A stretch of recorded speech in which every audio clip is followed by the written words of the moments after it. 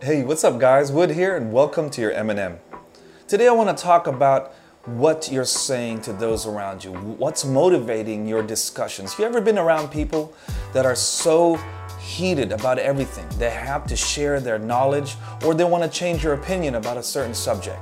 Healthy debate is definitely good and it can be godly.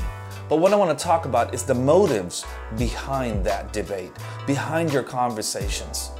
You see, in the Word of God, it talks about not winning, but loving. Let me show you this in 1 Timothy chapter 1, verse 5. The purpose of my instruction is that all believers would be filled with love that comes from a pure heart, a clear conscience, and genuine faith.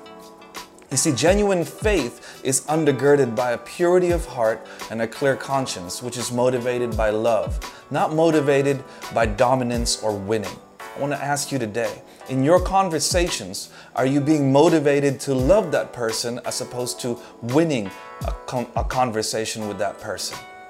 Ask God, fill me with a genuine faith, a faith that's filled with your love, and let me be a conduit of that to those around me.